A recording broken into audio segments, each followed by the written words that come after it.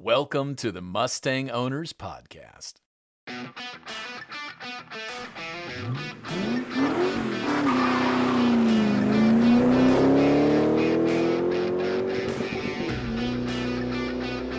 And now your host, John Clore.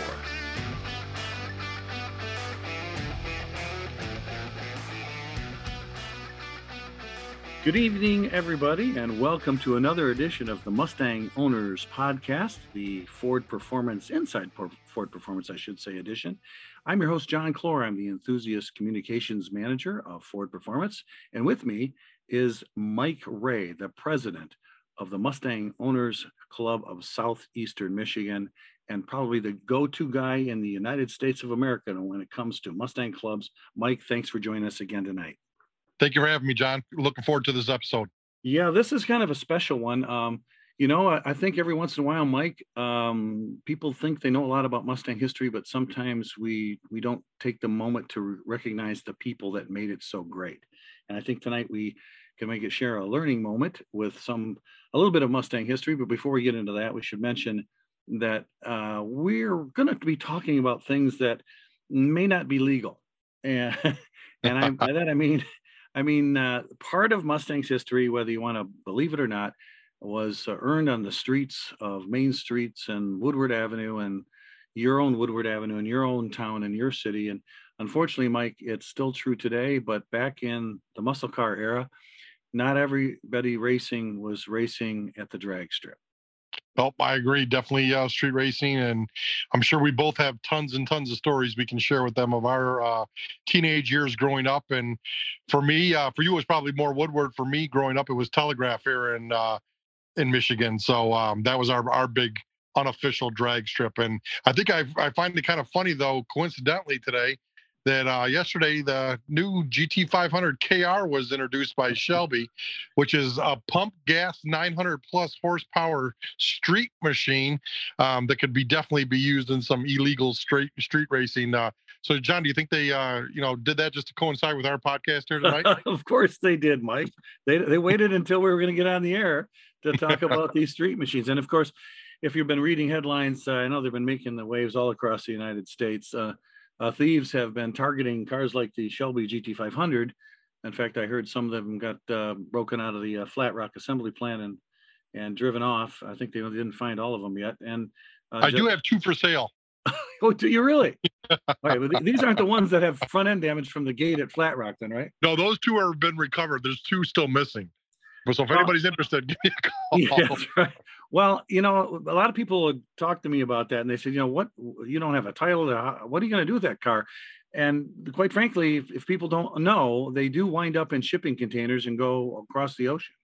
A lot of people don't realize what happens to when professional thieves get a hold of cars like this. In fact, just today, some of the local news in Detroit was talking about Charger Hellcats being driven off lots, and the same thing's happening up. So, Mike, when you talk high horsepower, street cars, I wouldn't call them exotic, but they're very expensive and they're limited production. So in a way, Mustangs and Chargers and Hellcats and Camaros can all be exotics. Right. Absolutely. And just from you were saying about shipping over the containers, that brings up the whole Gone in 60 Seconds movie, right? Exactly. And now isn't that the anniversary of that movie? Yeah, absolutely. Even though that Mustang, I remember, was driven on two wheels? Oh, good old Eleanor. Yeah, you ain't kidding. All right, so folks, what we're going to talk about today is some other news that I'm not sure if everybody knows. I'm sure everybody knows Mustang history knows of Bob Tasca. Bob Tasca Sr. played a huge role in the development of the Ford Mustang as a muscle car. And Mike, I hate admitting this, especially to Chevy guys, but growing up in there, I wasn't quite at my getting a license at that point, but my brother sure was, and he was a street racer, as well as a racer at Detroit Dragway, where I finally wound up, which is no longer, it's Sibley at Dix, they used to say. And Mike, I think Dix Road in Sibley is now condos or something. What I don't know what's out there. And I know firsthand, my dad lived at Detroit Dragway, racing and watching during his growing up time too. Yeah, that was a big part of, and if you're not really storied on Mustang history, let's face it, when the Mustang came out, even with its little 289, first it was launched with a 260, and shortly followed that with a 289, which was a great little motor, the Ford small block. But quickly, Ford Motor Company, and when I say we, realized that the 289 wasn't going to cut it because the muscle car was already in full bloom. And by the time the Hypo 289, the high performance version came out, small block Chevys had grown to 350 cubic inches, and running against a 350, against a 302 or a 289, it was Cube's problem, and it was a constant struggle. So you can say what you will against Mustang versus Camaro, but Camaro had been a formidable competitor in the power compartment. And I think what really got Ford going was competition. Like without, Chevy constantly up in the ante and Mopar, it could be that Ford wouldn't have got into the big blocks and gone as far as they did. I don't think that's a stretch to say. Would you think? No, not at all. And speaking back to those days, I mean, we knew a couple of those racers, didn't we? And we had the opportunity this year to sit down with one of them at Carlisle. Yeah, I mean, when you the most historical guy when it comes to the Cobra Jet race cars, when the 428 came out, which everyone kind of agrees, all the Mustang historians out there will tell you that Mustang got its credential as a muscle car when the 428 Cobra Jet motor was launched, and of course the famed Winter Nationals, where the Cobra Jet team, Ford launched a team of some of the best racers in the country to go up against Mopar and Chevrolet, and of course, it was a sweep. They completely mopped the floor with everybody, and Al Janiak was out there. And I got to tell you, you're right, Mike. This year when we got to sit down with Al Janiak and ask him some of those pointed questions, we also know another racer, Mike. You've been interviewed by Sam Oxer Jr. Yep, great guy. I love Sam. Well, Sam, after he heard us interviewing Al Janiak at the Carlisle Ford Nationals and heard Al's story and explanation of how he got all of his fellow Ford racers to red light so that he took the championship back in the Winter Nationals. And, don't forget those cars were all prepared by Bill Strop, and those cars were supposed to be all equal. So it was supposed to be up to the talent of the driver that would get you into the finals. But for some reason, everybody, even the Ford guys, were red lighting against Al Janiak's Cobra Jet Mustang. So the question we laid on Al this summer was, why did that happen? How do you explain that when these guys were, just as good as anybody else, right? And the funny answer, Mike, was that he said that, he knew the cars were prepped by Strop, and he knew how Strop liked to have camshafts that come in mid-range because he was primarily an off-roader, and he didn't want and Al wanted the low-end power. And the rumor got around the pits that he had swapped cams out of his Cobra Jet, and that's why everybody's trying to get a jump on him. And Sam Oxer Jr. said that he doesn't believe that story. I don't know. So, that was great hearing it from Al, though. Oh yeah, it was great, and it's all great. He's got a great new book out. In case you are looking for a Christmas present, Al Janiak's book. It's the inside look at being one of the greatest Ford drag racers in history, and what a story to tell. It's a great read. I recommend it to all. And of course, if you don't know about the Cobra Jet Mustang, our old friend Rob Canan, he's got a great book out through CarTech. He did it with Diego Rosenberg, and he's got the Cobra Jet book, The History of Ford's Greatest High Performance Muscle Cars by Rob Canan. It's out by CarTech. It's like $44.95. Best history of the Cobra Jet you'll ever get, and two great Christmas presents. But before we get ahead of ourselves, Mike, the bottom line was the Cobra Jet. At the small blocks were giving it to him. The Boss 302 kind of changed things a little bit. People don't know a whole lot of story about that engine and why it is not a 302. And people are confused about a 351 Windsor versus a 351 Cleveland. And, so Ford really went through a lot of iterations to finally, get on the map. But to tell this story properly, before we get into Bill Kolb, you got to know about probably the most famous guy behind the Cobra Jet, and that's Bob Teska Jr. or Senior. And when Bob Senior was out, he was selling hot Mustangs. I mean, these are the Bullet era. And Mike, you know how it is when you sell hot product. Guys will come in, Ford guys will come in, and they're buying a car to beat somebody. They want to have the coolest car. And I don't know, are guys still coming in the showroom and saying they want something with more horsepower than a Camaro? I mean, do they still talk competition? Absolutely. But you know what, the Cobra Jet, those don't have VIN numbers.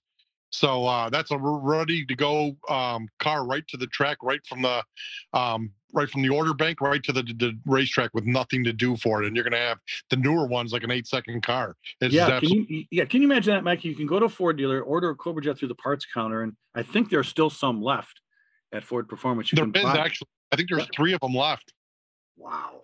Yeah, but I mean, you're talking about like a full out drag car, and me and you both have had the opportunities to be at a couple of the Cobra Jet delivery days at Flat Rock, and with Bob Tasca Jr.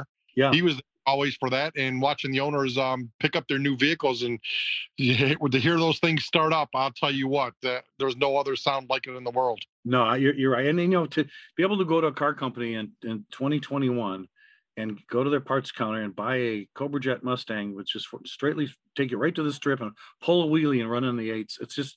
It's incredible. But that's the story of the Mustang Cobra Jet, which was first built for the street. And a lot of people don't realize Ford didn't just go build a Cobra Jet. In fact, when the 390 Mustangs came out, with the Bullitt movie was out, guys would come into Bob Tasca's dealership and buy a 390 Mustang GT and go out and race, and he'd come back and say, I want my money back, because a 396 Camaro or a 396 Chevelle just mopped the floor with me. And he said, this 390 is a boat anchor. And they were really upset.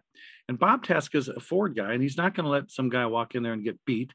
And so he had his own shop do modifications on the big block 390s, and they could use 428 Police Interceptor heads. They had 4-barrel dual quad manifolds. And so he knew the hot rodding business. And it wasn't until he stumbled upon the right mixture of camshaft, carburetors, intake manifold, and cylinder heads when he actually proposed the engine. Then he called it, with Carroll Shelby, they called it the Cobra Jet, but it was the 428, basically a Police Interceptorized 428. And he proposed it to Ford. Now, Carroll was smart enough to say, I'm not building GT500s with the 390 in. So if you want even a 67 GT5, you're going to get a 428. And he was smart enough to wait for the Cobra Jets, because he knew that with the Shelby name on it, it had to have all the power that Ford could muster. But what people don't know is that it was Bob Tasca's insistence on Ford getting to build this car. And he knew Henry Ford himself, Henry II. And he actually proposed this several times. It was turned down, Mike. And it was because he just thought it wasn't needed. Well, you know what? When he showed him, look, we got this, we could do this motor ourselves. He actually went behind Ford's back, got a test of his motor in a car magazine, and got people to write into Ford saying, you got to build this Cobra Jet, we want it. And that's when Ford finally relented on April 1st, 1968, said, okay, go ahead and build the damn thing. And that's how we got the Cobra Jet in, because a Ford dealer was into racing and really wanted the best possible cars for his customer. Like, they didn't have what they call performance salesmen.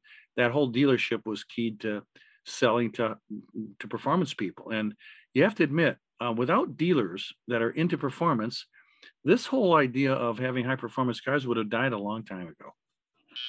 That's why I feel very fortunate in the position that I'm in, especially here in Motown, right? We are the Ford Performance premier dealer in the state of Michigan right now, carry every single brand of performance, and very, very lucky to be the point guy at all of that for all the performance needs of everybody. So if you're telling them if they'd like to get a high performance Ford, even though if they live in another state, they should call Mike Ray? Absolutely. Shelby, Roush, Ford Performance, Saleen, Steeda, Tuscany, RTR, any of them you want, I can get it for you. Well, that's the kind of a guy that I think people don't realize, that Bob Tasca also, as a dealership, wanted to sell that to the public and get people to know. But Bill Kolb Jr. was another guy that I think a lot of people don't know anything about. Well, he passed away on Friday, December 3rd, and he lived out in Carefree, Arizona. But people don't know that he spent his entire adult life in the automotive retail business. He was building and racing, marketing specialty cars, especially when he launched the Bill Kolb Jr. White Plains Ford. He was out in New York, in White Plains, New York. And he was the guy, along with Bob Tasca Sr.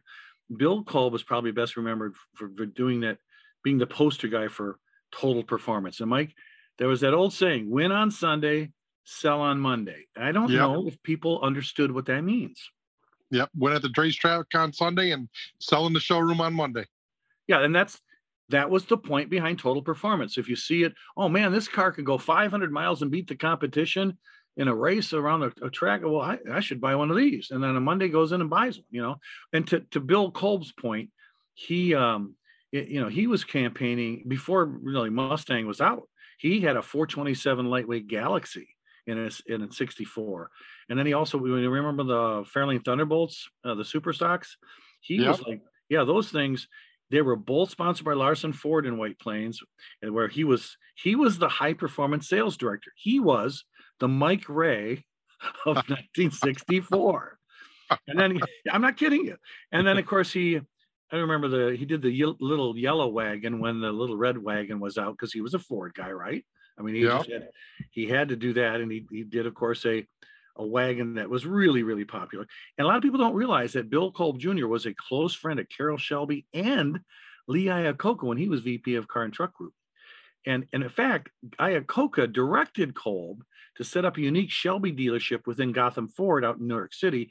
And this was the first dealership within a dealership that was selling and servicing only Shelbys, you know. So he became, he was on the Performance Council for Ford, and he was the only actual salesman to be part of the group, because most of those guys, as you might guess, Mike, would be dealer principals. So having a guy that really got involved heavily in Shelby with the direction of Iacocca, and then wind up selling the most Shelbys out of that, you know, that New York dealership between 1965 and 1970. Kolb sold more Shelby Cobras, more GT Mustangs, and more GT 40s than anyone else in the United States. And you can check with SAC if you don't believe me. He still had set Cobra sales records. I mean, that's the kind of guy. In fact, he scared my buddy Marty Shore on the West Coast when he took him for a test drive in a GT40. But he said, well, we're going to go to a track. And he said, no, road testing should be done on the road. So the rumor is, ladies and gentlemen, that when they took Marty Shore out on this little test drive, Bill Kolb Jr. said, well, we end up dodging New York City taxiways. They slipped in between delivery trucks. They even zoomed by police cars, jumping near the curbs, and women and children and puppies. It was scaring everybody. I mean, he said, how this guy stayed out of jail mystifies me. But, you know, I mean, when you think about, even into the 80s, he got involved with Ford as a manufacturer. He actually had a company called Spoilers Plus, and he added styling add-ons. And people don't remember the Ford EXP. I'm Mike at the Moxham Doc's ice cream show. Autumn Schwalbe's mom brought a Ford EXP out there. Yeah. When's the last time you saw that? When my mom owned one back in 86. No way. Well, Kolb had a whole line of bolt-on styling components for Mustangs and T-Birds. You know, he worked on the EXP. He was selling aero kits. In fact, one of his spoilers wound up on Bill Elliott's 87 Daytona 500 winning T-Bird, which you remember set a record at 176 miles an hour. And Bill Elliott apparently sent some note to him and says, thanks for your air, damn it. It has the record. Signed, Bill Elliott. I mean, that's the kind of guy Bill Kolb was. And without having dealers like, you know, Tasca Ford or Bill Kolb, we just wouldn't have performance. I just don't believe it would be the same, Mike. And I think maybe it's somebody down in up in the sky in Fordland ought to thank dealers who get heavily involved in performance, because those are the guys that get it into our hands.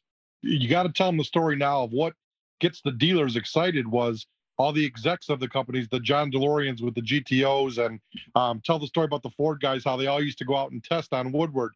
I think you have a little bit more insight on that, and I'd love to share that with the audience. Well, ladies and gentlemen, in case you don't know, of course, a lot of people don't know why we even celebrate Woodward Avenue, even though the automotive industry in the United States was kind of born along there. You know, the Piquette plant that started the Model T, in fact, where the Model T was really built up in Highland Park, where most of the millions of those were built, that building still stands.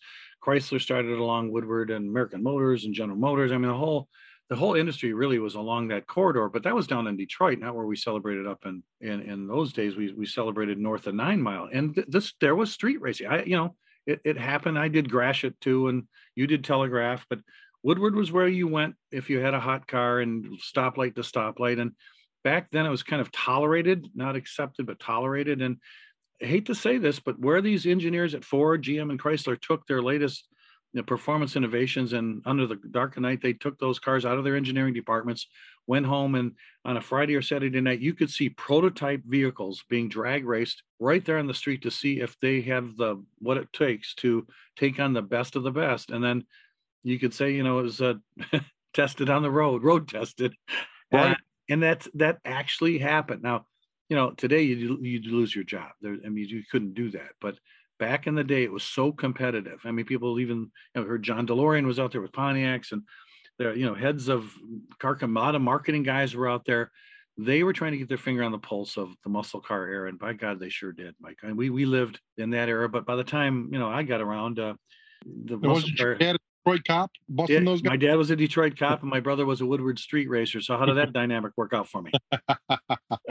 I love by the time I could afford cars, we didn't have Camaros and Mustangs and Challengers and Cudas. We had Pintos and Vegas and Gremlins. Oh my! I mean, it was a different era. But I got to tell you, there's still a love for performance, and by the time the Fox body hit, Mike, performance was dead for the longest time, and by the time the Mustang GT and the Fox body came out and we started to make 200 horsepower again, that's where we get the nomenclature 5.0. Rolling in my 5.0 came from when the 5-liter Mustang, the Fox body, came out and made some heyday on the street. When I was growing up teenager, obviously the Fox body was my era, and that's all I owned as a teenager growing up. And we were racing, like you said, on Telegraph and everything. But the car to beat then, back in those days, in like 86, 87, was the Buick Grand National. And that's what we had to go against. And we kept trying to soup up the Mustangs to go out and beat the Grand National every weekend. We hate to say it, but that kind of stuff still goes on today. That you see stuff on television about kids pulling donuts, and the horsepower in the street. Eventually you've got to get this stuff to the racetracks. Even a lot of people don't realize that the Detroit Autorama, the whole Autorama series, was put together by a hot rod group who was constantly getting in trouble in Detroit. And they were constantly getting stuck by the cops. One cop out in Livonia, Mike, talked them into coming out to a business park, which was just being built back in those days. And he actually used his radar gun to make them go drive safely in a deserted section of town instead of on the street. And he convinced them to put a show together with all their cool cars. I think it was at the Light Guard Armory up on 8 Mile. And they put together a car show. They called it the Autorama. And guess what? They made enough money from their car show. They never thought anybody would show up, but enough people came that they collected enough money to buy a piece of property and actually create their own drag strip. And that's where they built the Detroit Dragway and the Motor City Dragway, and they started building. They were the first club-owned drag strip in the United States, and that was because the cops were working with these young street racers to go out and do this safely in a controlled environment and not on the street where people can get hurt. Don't give me ideas for the club to buy. We're gonna have Moxham Dragway pretty soon then. Well, I don't know where if you're listening anywhere in the country, but at least in Michigan, some of our favorite drag strips, Milan Dragway was the last one on this side of the state, and they've closed up shop. And I heard, Mike, is it true that that's going to be a condo development? I did hear something along those lines. I haven't confirmed that yet, but I did hear that. But speaking of drag racers, we should have actually had Autumn Schwalbe on with us, local member and Ford Performance girl, and actually drag races her car. And that would have been really cool. We will. Let's make sure we'll talk to Autumn Schwalbe and tell her story, how, that's a great piece because, she's in a male dominated sport. And she shows up there, and the guys give her guff, but when she smokes them down with her Fox body and just runs them ragged, and I think she was one of the, along with Joanne Rita, getting the 30 under 30 from PRI this past weekend. She was recognized, and you're right, at Ford Performance, being the marketing department, to be able to be a successful drag racer, and now, of course, Mike, I hate to say this, I think she's got the caught the bug for the Bronco. I think everybody has, and no one more than myself. Like I said, we're having a sister club that I'm forming out of Moxham. It's going to be called Boxham, which is the Broncos Owners Club of Southeastern Michigan. So, but it's all for love, and we're just spreading the wealth, if you will. Now, you're serious about that? I mean, so as the love for this car for like 57 now going on 58 years, as people is seeing it, maybe it's being seen as a car that's lived its time and it's time to do something else because the rage right now that Mike, I've never seen anything like the off-road rage. Everybody wants to have a four-wheel drive. They all want some. I mean, Raptor kind of set the pace for Ford. When that first came out, I kind of said, who's gonna go? 2% of the population go off road. Who's gonna buy that? And look at now, it's like the hottest truck in the world to have, even in China. And I got to tell the Ford joke. So the inside Ford joke, especially within the Ford dealer world, people come in and said, is the Bronco like a Jeep? We like, yes, but for men. So that's what the Bronco is. And I can tell you, I have driven a Jeep and I have driven the Bronco and, not so much off road. So I can't speak to that effect, but I think looks and streetwise driven. And I just, the Bronco is 10 times better in my opinion. No, that's okay, Mike. You're the performance salesman. We got that, but a lot of people don't realize that the Jeep came out of World War effort, and a lot of people don't realize that Ford Motor Company was one of the first companies to build what they call the Jeep, and actually was more profitable for them to get into the airplane business. So they passed that along a lot to other car makers, and Willis took the same blueprints, as you will, and wound up being with American Motors and. They didn't think the franchise was worth much. You got to give Jeep some credit that they kept it going this long. Oh, but absolutely. For the longest time, Mike, that was a niche product, and it was considered like very few people be interested in it. But now they've got serious competition with what the Broncos. Oh, absolutely. And Jeep is the most modified vehicle in the world, and Mustang is the most modified domestic car in the world. So, they have some similarities there. But yeah, Bronco is basically came to market and with everything that Jeep was missing or that Jeep basically did wrong in most people's opinion, like the mirrors on the doors on Jeeps. We put them on the fenders on Broncos. So, when you take your doors off, you still have actually mirrors to look at them. That's right. Well, little things like little things like they adopted a military vehicle for the road, and and people who compare performance, when it comes to Mustang or Camaro, it was all about 0 to 60 and it was about that street racing. And, now a lot of people like to take them on the track. They actually turn left and right instead of just going fast in a straight line, which is all part of modern day performance. But it's completely measured differently when it comes to off-road vehicles. The beauty of all this is that, all these years later, Mike, we're still dependent on fun vehicles that just put a smile on your face, no matter if you want to go sling mud or go smoke some tires. Absolutely. I agree. Well, I got to tell you, it's sad to hear about Bill Kolb Jr. Of course, we know a lot about Tasca Ford, but when you look back at Mustang history, yes, if Al Joniak will tell you, the 428 Cobra Jet Mustang was such an icon, and it really put, the Mach 1, like a 69 Mach with a 428 and a shaker, that was probably the everyman's muscle car, and that's the car that changed Mustang's personality forever, and said, okay, I'm not just a fun small little sporty car that's great looking. I can actually go like stink, and Boss Nines and all the wonderful stuff we've had ever since that.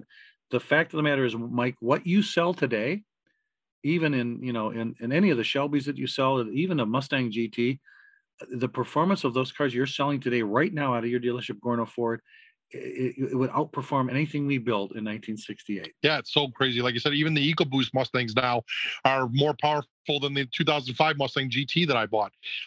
Just technology these days is just really, really came to a new level.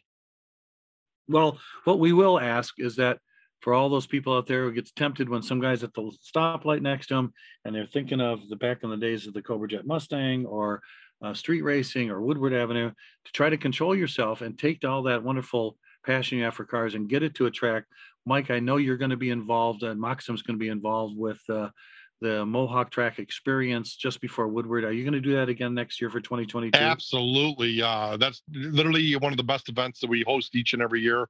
Paul Roca does a great job with that, and allows everybody to be out there. Ford Performance is always there. Shelby's always there. Roush used to be there. So Gateway Classic Mustang is there. So you want to learn and to have some fun on a track, that is the place to be, especially during the week of Woodward. So it kicks off Woodward Week every year, and we're actually adding a day this year. So for beginners who've never been on the track, so that's going to be Monday this year.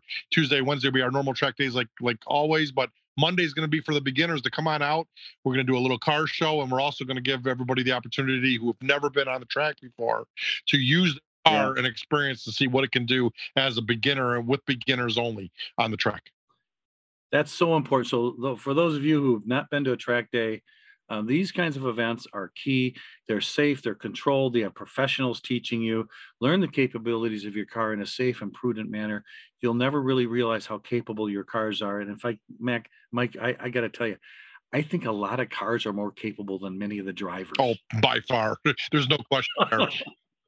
I hate to say that, but when I worked at Auto Week, I remember driving my first Porsche 911, and when I saw the taillights pass me up, I thought I was doing something wrong. Those cars are easy to spin, but Dodge Vipers, all that stuff, it takes a little bit of knowledge. You really need to know how to properly drive a high performance cars, and I totally agree with you, Micah. They can get in touch with Moxam or any of your local Mustang clubs. A lot of them have track days. I totally encourage, do it right, do it legal, and have fun the right way. And it's sad, the passing of some of our great dealer stars, but we do have still great Ford dealers. And Mike, for those people that don't have a great Ford dealer, it just takes a little bit of looking. And I think the best advice you could probably give is, if you join your Mustang club, don't those people know where to shop? They absolutely should. And there's a lot of great Ford dealers around the country that I specialize in performance, and I'm very close with all of them. So I work with all of them. I work with Lebanon Ford down in Ohio, Brock Patterson at Reddick Brown down in Tennessee, huge dealer down there. So there's a lot of them around the country. So your Mustang Club is your gateway to all those, and great to maybe even doing an event there or to promote the dealership as well, and even maybe obtain them as a sponsor for your event and your club. Right. As we talked before, dealers that understand performance are very important. And Mike, it can't be said more often. The Mustang clubs and joining a Mustang club can help you make the right decisions on where to buy, where to shop, how to modify, and how to have fun. Very great advice. I appreciate that. So, ladies and gentlemen, I hope you appreciate a little look back into Mustang's history. Not just appreciate what Mustang has been through to become the muscle car that it is today, but it was there because of not just Ford Motor Company, but the dealerships that understand performance and the club members and people like you listening who have made Mustang the icon that it is. Mike, thanks again for joining us tonight. And I thank all of you for joining us, and look for us next time on the Mustang Owners Podcast. And remember, until next time, when it comes to Mustang racing, it's always better to have the rubber side down and the shiny side up. Have a great night.